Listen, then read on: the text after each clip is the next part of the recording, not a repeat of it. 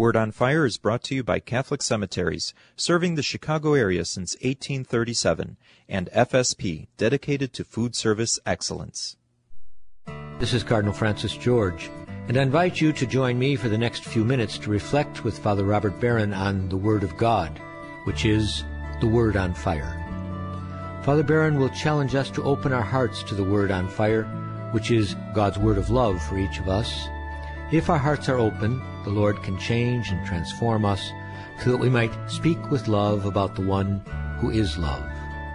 The Archdiocese of Chicago, through the generosity of Sacred Heart Parish in Winnetka, now presents the Word on Fire. Peace be with you.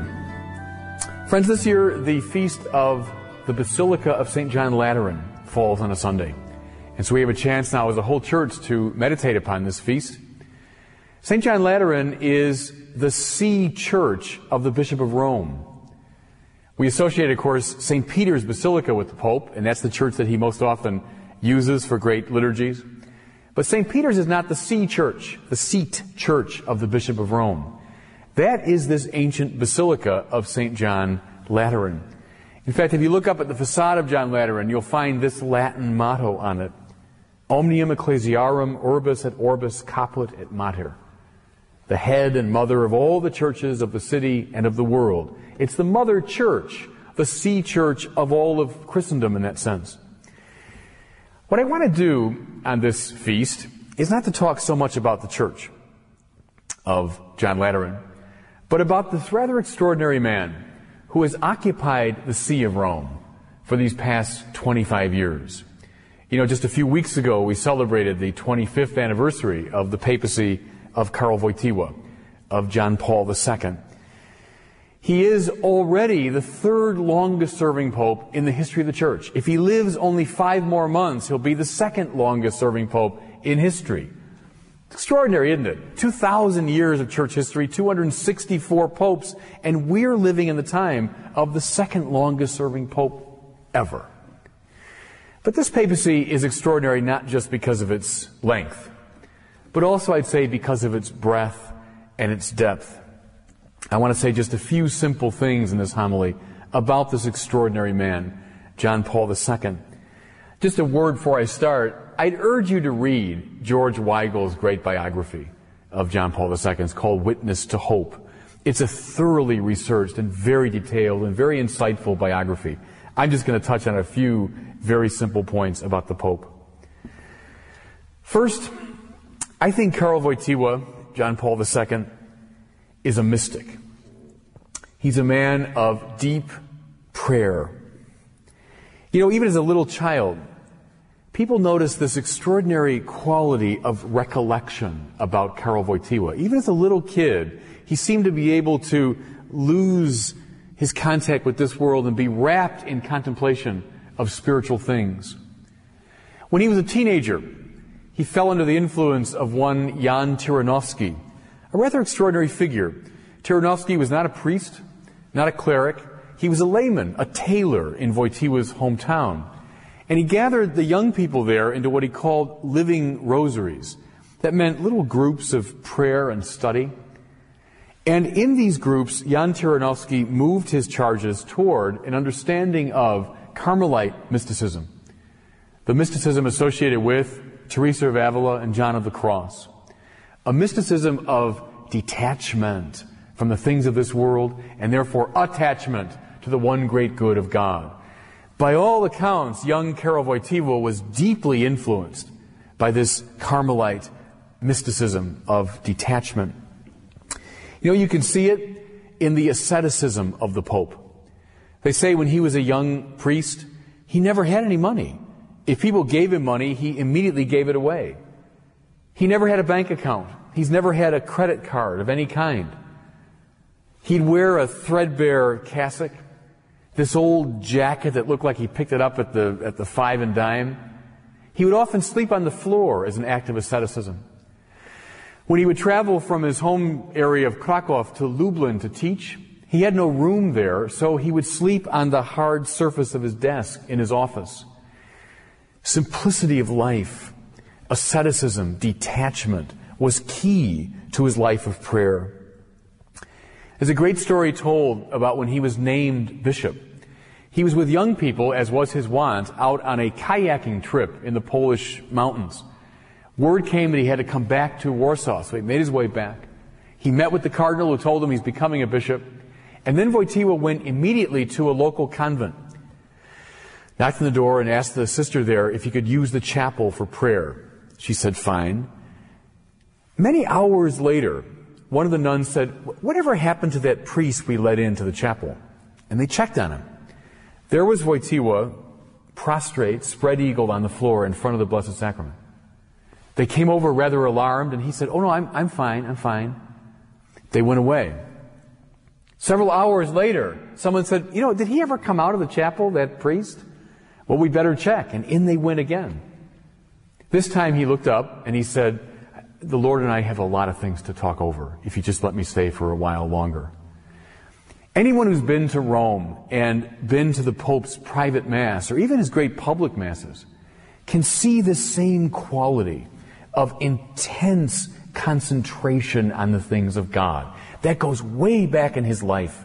It was formed when he was a teenager, and it comes into clear expression even now in his life as Pope, this concentration on the deep things of God. I would argue that everything else the Pope has ever said or done comes out of this great center.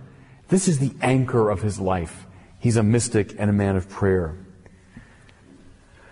Second thing about Karol Wojtyła, John Paul II, he's someone who believes to the bottom of his soul in the inviolable dignity of each human person.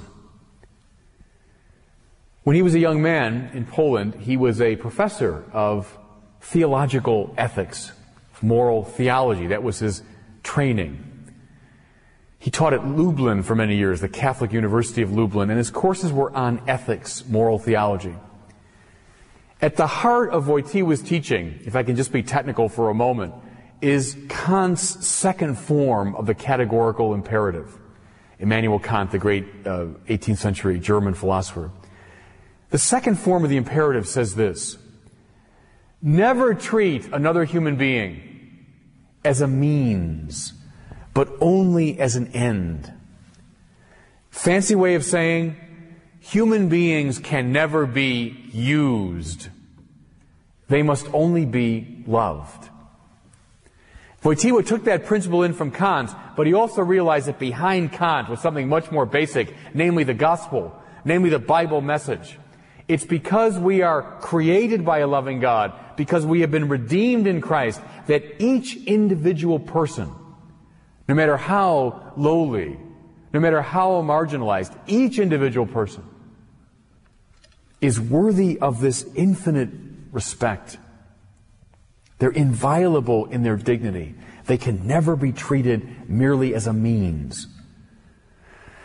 It's from this principle, on the basis of this principle, that Wojtyła launched his great criticism of the two totalitarian ideologies that tortured him and his people throughout his life. I'm talking about the Nazism that dominated Poland for those terrible years, 39 through 45, and then the communist ideology that reigned from 1946 until the 1980s. What did those two ideologies, one of the right, one of the left, have in common? Neither one understood this principle. Neither one took the human being in his inviolable dignity as the starting point, but rather they both said in different ways that the individual can be subordinated to history, or subordinated to the party, or subordinated to the nation. And that led to the tyranny that Wojtyła complained about, both as a philosopher and as Pope. That's why, when he came to Poland in the late 70s and early 80s, he had such a revolutionary impact. When he stood there and said, as clear as you can want, that each individual person loved and redeemed by God is worthy of respect, they knew that the totalitarian system had to collapse because it was out of step with that truth. I love that story about the Pope early on in his time in Poland, one of his early trips. He's giving a talk, and suddenly the crowd just begins to chant, "We want God. "We want God," over and over again. And they meant it as a challenge to their communist leaders. The Pope, by his simple proclamation of the dignity of the individual, had awakened that sensibility. I think this goes all the way through John Paul's thought and action, and led to his greatest practical accomplishment, which is undoubtedly this collapse of the Soviet bloc. A third thing I want to say about Karol Wojtyła, John Paul II. He's someone who believes in the transformation of the culture and the power of the culture. John Paul, as you know, has been throughout his life a great man of culture. He loves music, literature, sports, and especially drama. When he was a young student, that's what he focused on. And even during the Nazi occupation, he was part of a little drama troupe. Not putting on popular plays, mind you, but more like the Shakespearean dramas of Poland. Putting on these very serious presentations that represented the very flower and the best of Polish cultural life. Wojtyła knew that even during a time of political oppression, he could keep the cultural life. He could lead the resistance precisely through literature, theater, drama. This has led him now as Pope to this very deep conviction that a big part of the Church's task is the transformation and humanization of the culture. 1995, Karol Wojtyła, Pope John Paul II, issued a letter that included a very strong critique of our culture. The culture of the West, with its hedonism, its materialism, its individualism, leading in many cases to what he called a culture of death, tolerating abortion, tolerating euthanasia, tolerating the stockpiling of nuclear weapons, tolerating violence on the streets of our major cities. In all these ways, the Pope saw a culture that was sick. What's the solution? A culture now formed and changed by the gospel of Jesus Christ.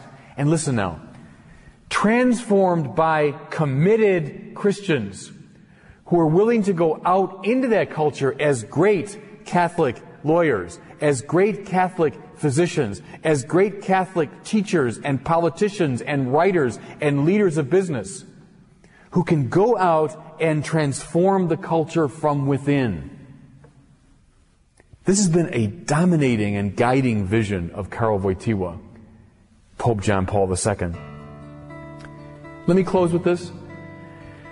It's been said that a pope's primary responsibility is to proclaim Jesus Christ risen from the dead. Because that's what the first pope did. Peter's job was to proclaim Jesus risen from the dead. This, I think, is what John Paul II has done at the most basic level throughout his life, throughout his papacy. He's a man of prayer, yes, because Jesus risen from the dead is the center of his prayer life. He believes in the dignity of the individual, yes, because Jesus Christ is risen from the dead, and all individuals are called to participate in that resurrection. He believes in the transformation of the culture, yes, because of Jesus risen from the dead. That's the power that transforms the culture. And so on his 25th anniversary, let's pay tribute to the Pope that many now are calling John Paul the Great. This Pope who has done so much to transform the world, and above all to proclaim Jesus crucified and risen from the dead. And God bless you. I hope that you were moved today by the Word on Fire. I pray that together we might become a people on fire with love for God and neighbor here in Chicago and wherever these words are heard. Until we join Father Barron again next week, I'm Cardinal Francis George. God bless you. Most interment arrangements at the 42 Archdiocese of Chicago cemeteries are made through a pre-need plan. Your thoughtful planning today is economically prudent and contributes to peace of mind for you and your loved ones. Catholic Cemeteries counselors are available at your convenience. For more information, call 708-449-6100. Catholic Cemeteries, serving the Catholic community since 1837.